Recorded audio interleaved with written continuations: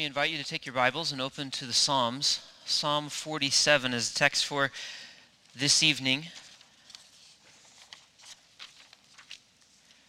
As we celebrate Advent, we celebrate the reality that God comes to be with us. And Psalm 46 is a psalm for that season. But Psalm 47 is kind of the next stage in salvation history. This is a psalm of Jesus' ascent.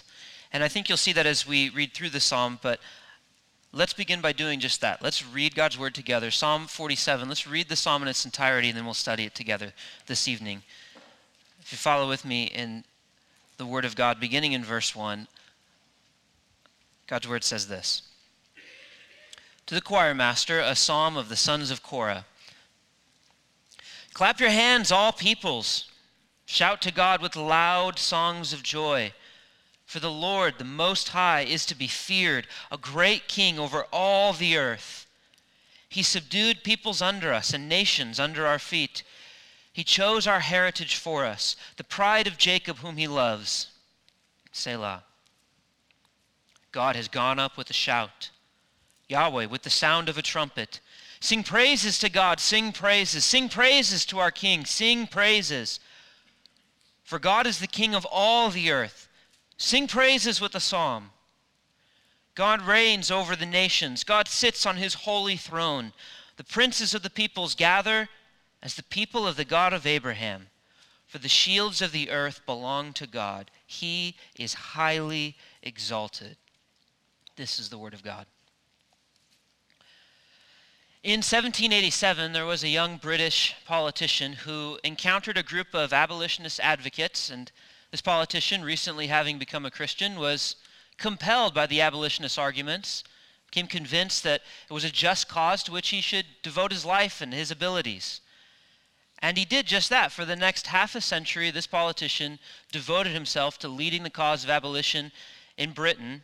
His work culminated in 1833 with the Slavery Abolition Act, abolishing slavery in most of the British Empire. That politician, of course, was William Wilberforce. And because I see a couple seminarians here, you might be interested to know that one of the abolitionists who persuaded him to take up the cause of abolition was Granville Sharp, the same Granville Sharp who tortures you with grammar rules in your Greek textbook.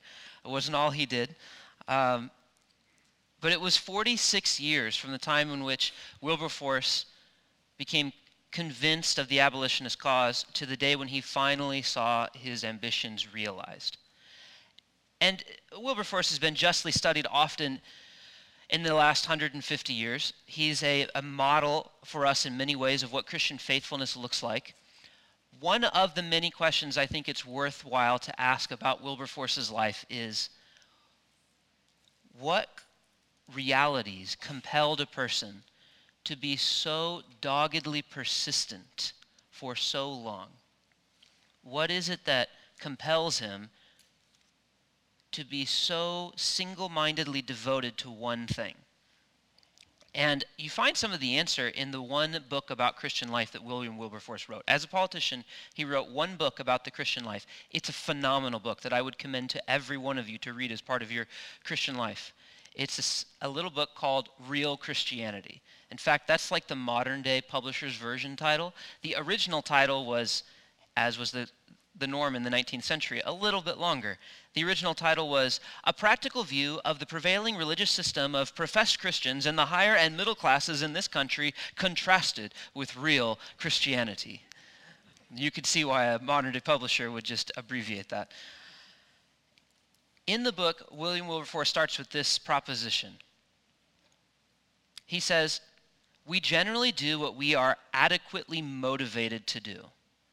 And then he goes on to describe what kinds of things would motivate a person to live a real Christian life.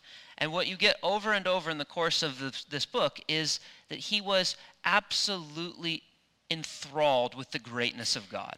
He was compelled. He was just absolutely gripped by the greatness of God and the work of Christ. That was why he did what he did.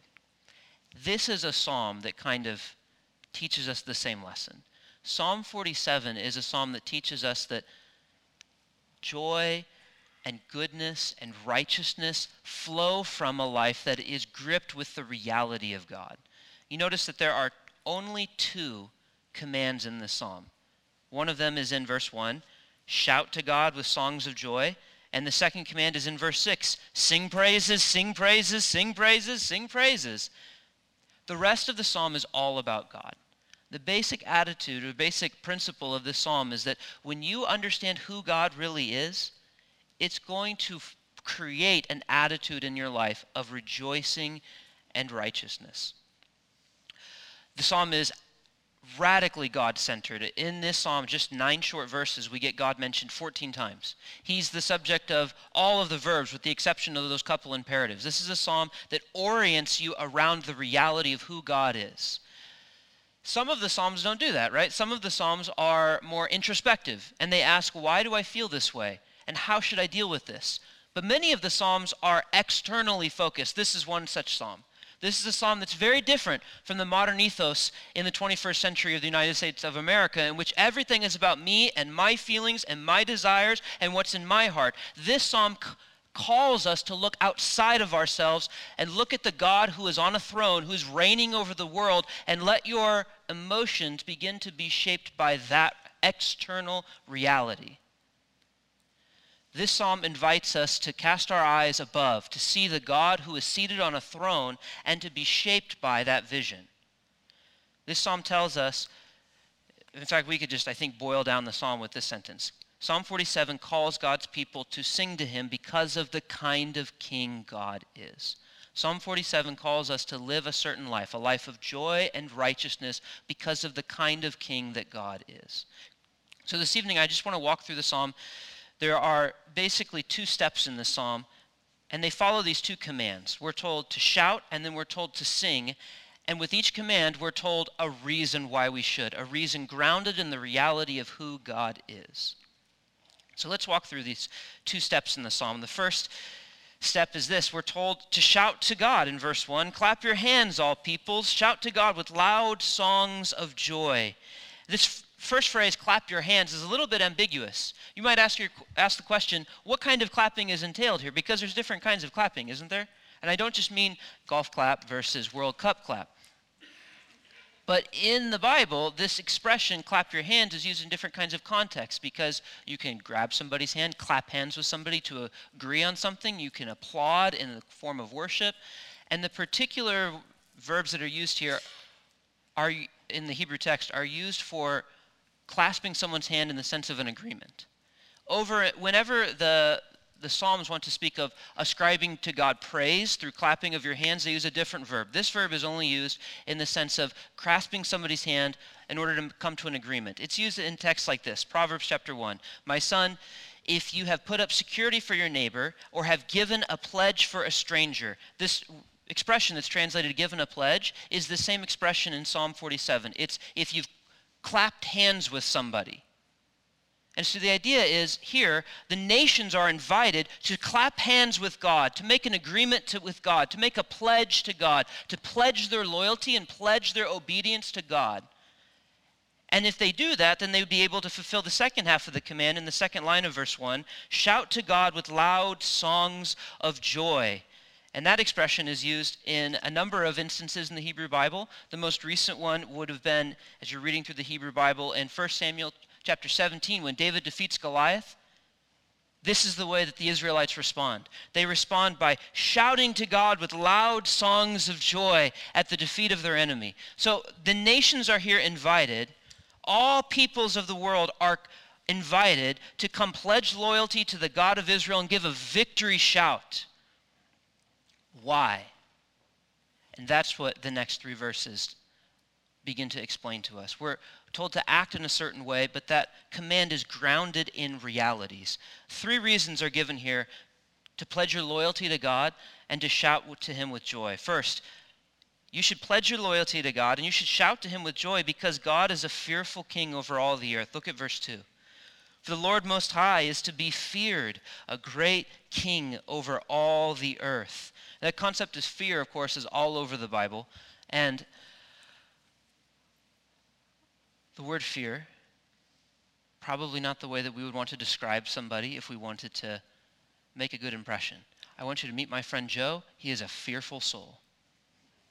That's not the kind of language that we would find attractive. But the God of the Bible is introduced to us over and over and over as a God who is to be feared, and we're told that that's supposed to be a good thing. So in what sense is God to be feared? And I think that you understand that well if you get to the core of, well, what does it mean to be feared? What is that experience like? And if you think of times in your life when you have been afraid, what all of those instances will have in common is that in the moment of fear, everything else is driven out, and you are gripped by one object. That one thing, the object of your fear, absolutely compels you. It controls all of your thoughts. It controls all of your emotions. It controls everything about you, and it compels you to act in a way appropriate to the thing that you are afraid of. So when the Bible says that God is a God to be feared, what it's saying is that this God is so great, so incredible, so glorious, that to see him as he is would drive every other concern out of your mind. And you would be gripped and compelled by the reality of who this God is. That's the God who then the verse goes on to say is a king over all the earth, who is in control of the world, who's reigning over the world, who's sovereign. This is objective reality of what the psalmist is saying.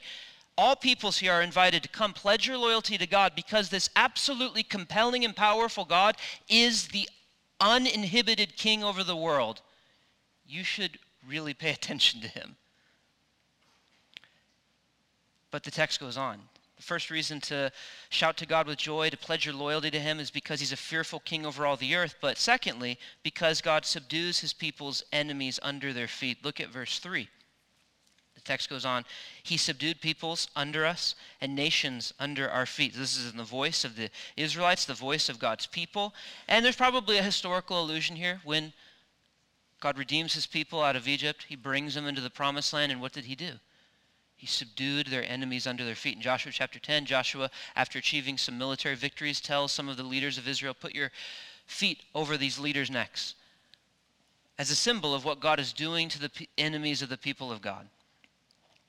So first we're told to fear God because of who he is, and second we're told to rejoice in God because of what he will do for us.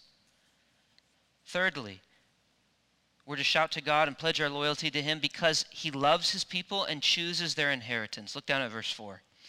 He chose our heritage for us, the pride of Jacob whom he loves. Now, that little expression, pride of Jacob, is not very common in the Bible. Jacob usually is just the name. He is the father of Israel. His name is later changed to Israel, of course. And so when you refer to Jacob, you're usually referring to his descendants, the people of Israel, the people of God. But to refer to the pride of Jacob isn't a very common expression. What does that mean? Well, it occurs a couple other times in the Bible, both in Amos. And it can be a good thing or it can be a bad thing. In Amos chapter 6, verse 7, God says, I abhor the pride of Jacob, in the sense that Jacob has become proud and lifted himself up. But then just 2 chapters later, in chapter 8 and verse 6, God says that God is the pride of Jacob and he's to be exalted. So see, the question about when we're talking about the pride of Jacob, the question to ask is, well, what is Jacob taking pride in this context? If Jacob is taking pride in himself, that's abhorrent in God's eyes. But if Jacob is taking pride in God and boasting in God and delighting in God and setting God up as his treasure, well, that's exactly the way that the world is supposed to be ordered. And here we find a third use of this little expression. He chose our heritage for us, the pride of Jacob, whom he loves. And there it seems to be a reciprocal thing. In the book of Amos, the Israelites are commended for making God their pride. But here, God is saying that I've made Jacob my boast. There's a sense in which there is this, and it's followed up by this expression, whom he loves. That is, God is reciprocating the love that his people are giving to him. So at the beginning of this text, all peoples of the earth are invited to pledge loyalty to God, to shout to him with joy, and at the end of this portion of the psalm, they are promised that God will love you back. The God over all the earth, the God who would, if you were to get even a glimpse of what he is really like, would absolutely overwhelm you. That God will love you back. That's an incredible reality, isn't it? An absolutely overwhelming reality. And that's what this psalm is really about. This psalm is about getting us out of ourselves, getting us out of the thoughts that plague our minds, of the worries and anxieties that are real and really do wrap their tentacles around our minds and our emotions. This psalm is about helping us to look up above the scope of what's in our immediate vicinity and what's in our immediate day planner and look at the great realities of the world. There is a God who reigns over the entire world, who is calling you to pledge your loyalty to him, calling you to put your delight in him, calling you to make him your boast. And when you do, you will find that it's because he loved you in the first place. That's the first thing that we're told to do in this psalm. We're told to pledge our loyalty and shout to God. But there's a second thing that we're called to do, and that begins after the break, the Selah, that little interlude at the end of verse 4. Then the psalm picks up again in verse 5. So look down at your Bibles with me at verse 5. It says, God has gone up with a shout, the Lord with the sound of a trumpet. That seems like kind of a random assertion to make. In fact, I think verse 5 is really key to understanding the entire psalm, but in order to understand it, we're going to have to come back to that verse, because immediately when you get to the next line in verse 6, we're back into a command. Sing praises. Sing praises to God. Sing praises to our King. Sing praises. So here's the second command. We're told to sing to God. And we're told, in fact, to sing in this staccato command. Sing, sing, sing, sing. There's this rising crescendo of expectation of the kinds of emotions that God's people are supposed to have when they're beholding him as he really is. Sing praises to God. That word sing, it occurs 45 times in the Hebrew Bible, 41 times in the Psalms, and the other 4 times are all in songs outside of the Psalms. This is a verb that's only used in the context of songs. It is a singing verb. So I say that because sometimes when I talk about singing, I know that different Bible translations will render this Hebrew word in a number of different ways. Some of them will say shout, some of them will say rejoice, and sometimes I'll get a question afterwards, are you sure that really means singing and doesn't just mean kind of shouting? And I'm sure it means singing. It means singing with joy, singing with passion because of who God is. And that's where the song goes next, or the psalm rather goes next. Sing praises to God in verse 6, and then it's followed up with 2 reasons that we should praise him. First in verse 7, because God, again, is king over all the earth. Look at verse 7. God is king of all the earth, so sing praise with the psalm.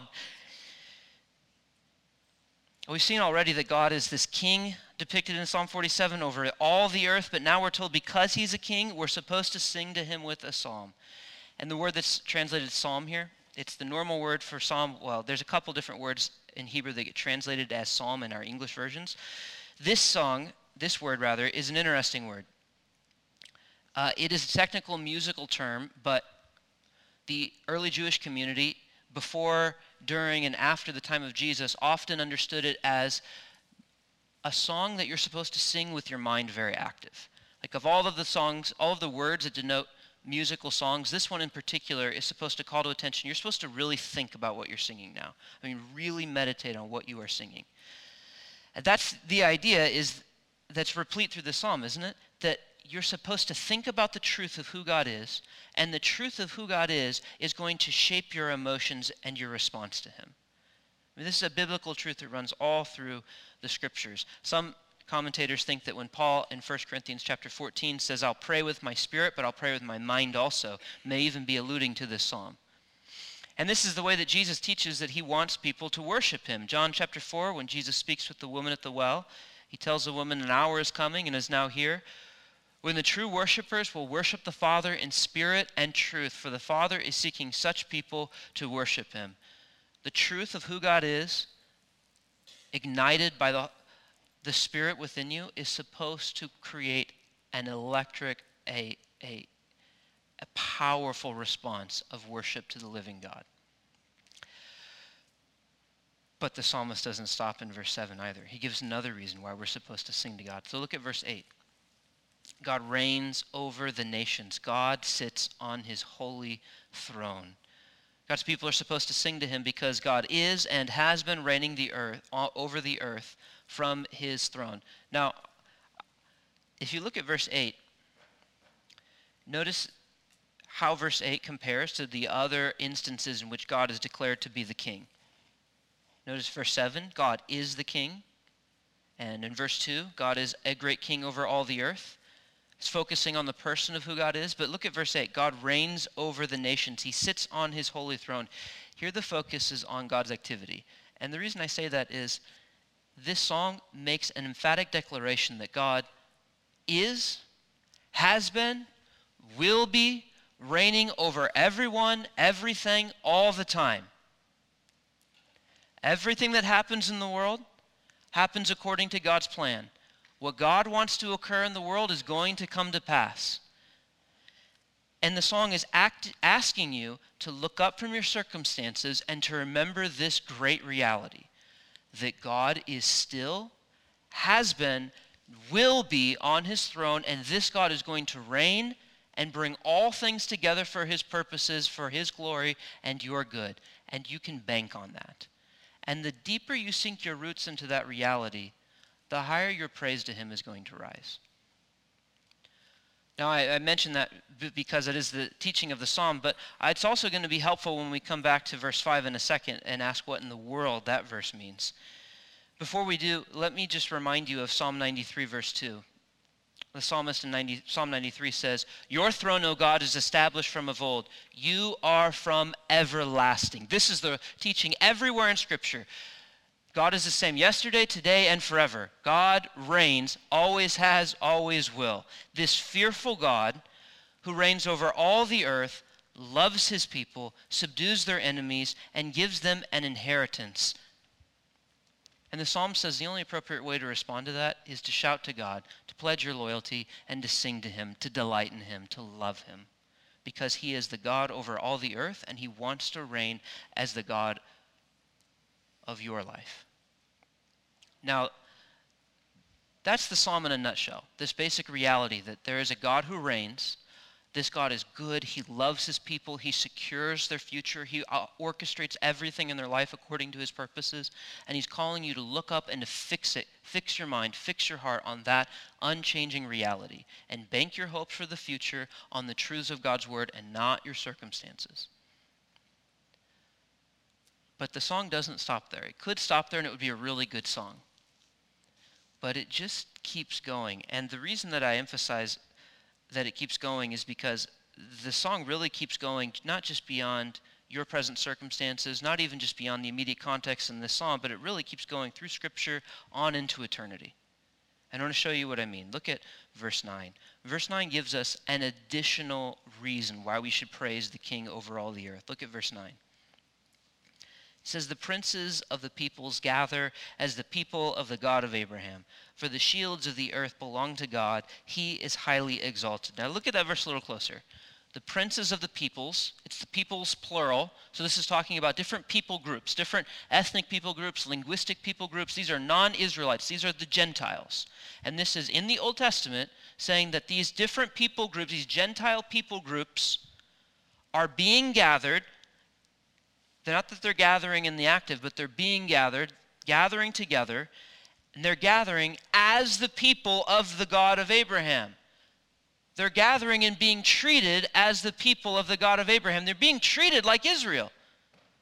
So this is an invitation for all the peoples, different Gentile people groups, to gather to God and be treated as the God of Abraham. How is that going to happen?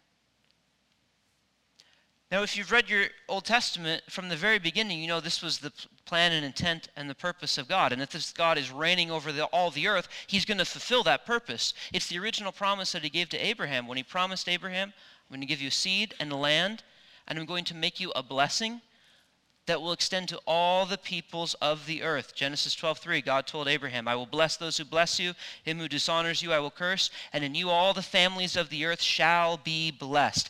Psalm 47 is picking up that thread that runs right through your Old Testament and saying the God who reigns is going to make that happen. And now in the invitation we have in verse 1, that promise that all the peoples of the earth are going to be blessed through the seed of Abraham is being bent out invitationally, and now all the peoples are being invited to come and pledge your loyalty to the God of Israel and find that he loves you and he'll treat you as the people of Abraham, and he'll bless you with his covenant blessings. He'll bless you with salvation and bring you into his very family.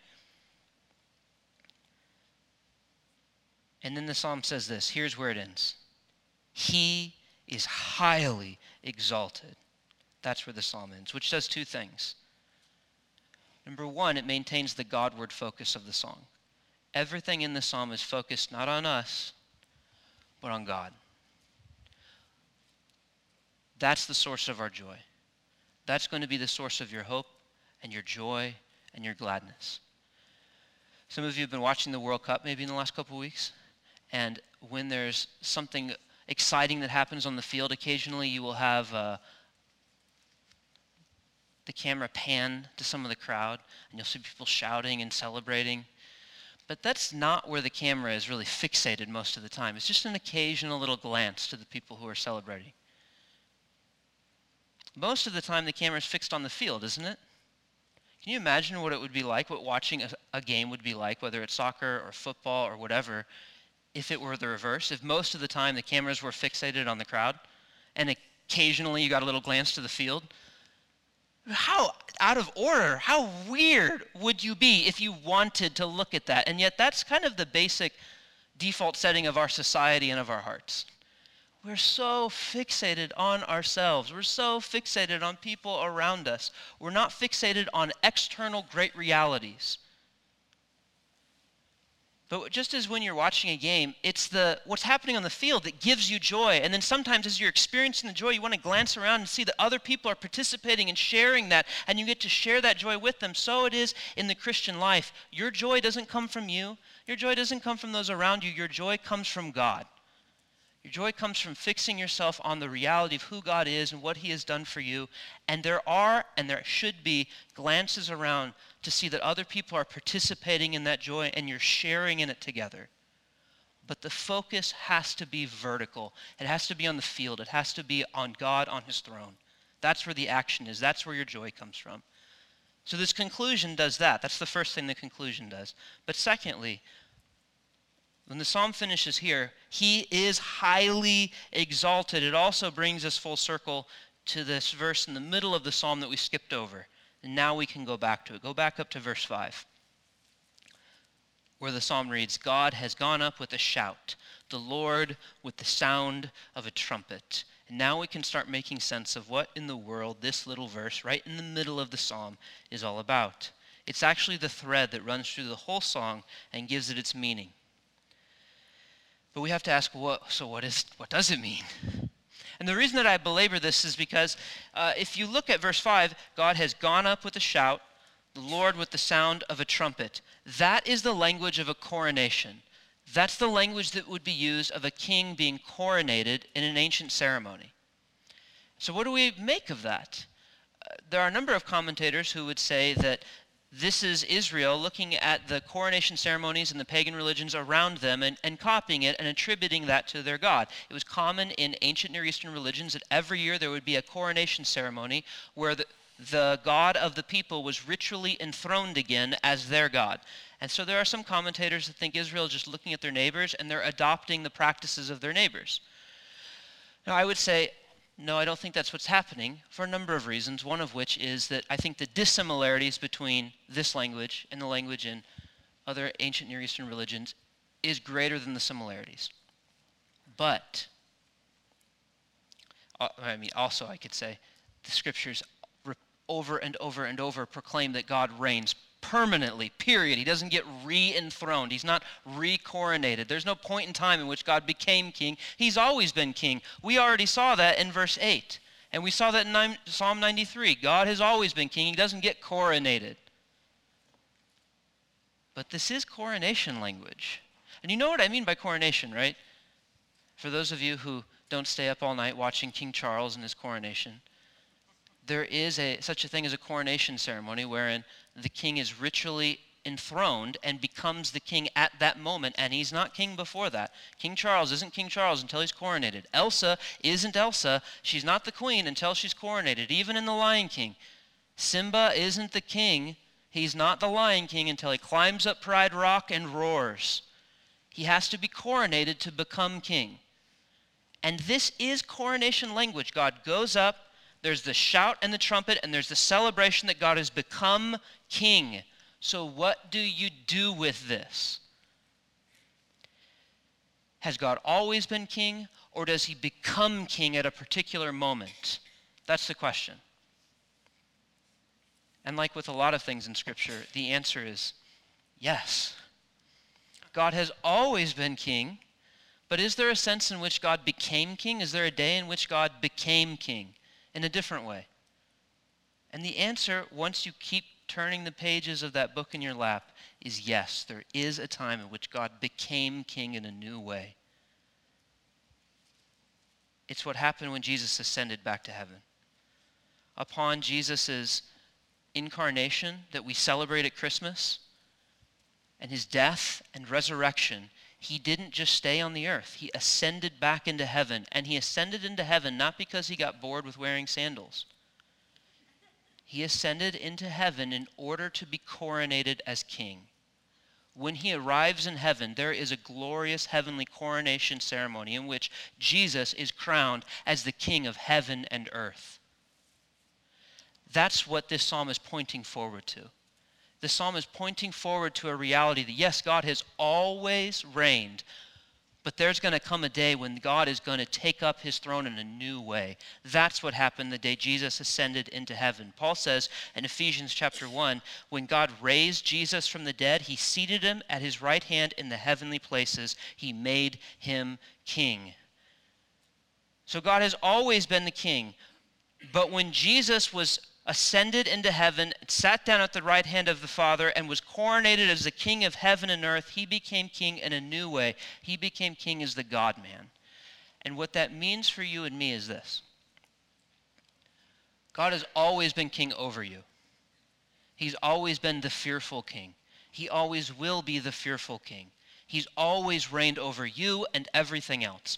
But because God became a man and ascended back into heaven and is now the king of heaven and earth as the God-man, he's not just going to reign over you, he's going to reign with you and in you. That's where Paul goes next in Ephesians chapter 2. When God saves us, he raises us up with Christ and he seats us with him in the heavenly places. That's coronation language.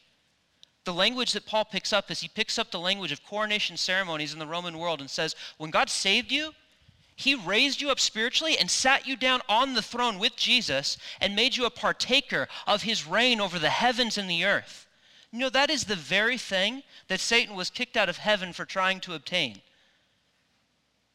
Satan tries to ascend to God's throne and is cast down as a result of it. But because Jesus is your mediator, Jesus is your representative, when he ascends into heaven, he offers to give you the very thing Satan was denied. We receive heavenly reign when we receive Jesus Christ. This is where the scripture is taking us. The culmination of this book is Revelation chapter 22, where God's servants will see his face and they will reign with him forever and ever. That's the kind of king you have. What Psalm 47 is asking us to do is to pick up our eyes off of all of the many, many things that grab our attention, grab our emotions, and put our eyes on the reality that there is a God who reigns over the whole earth.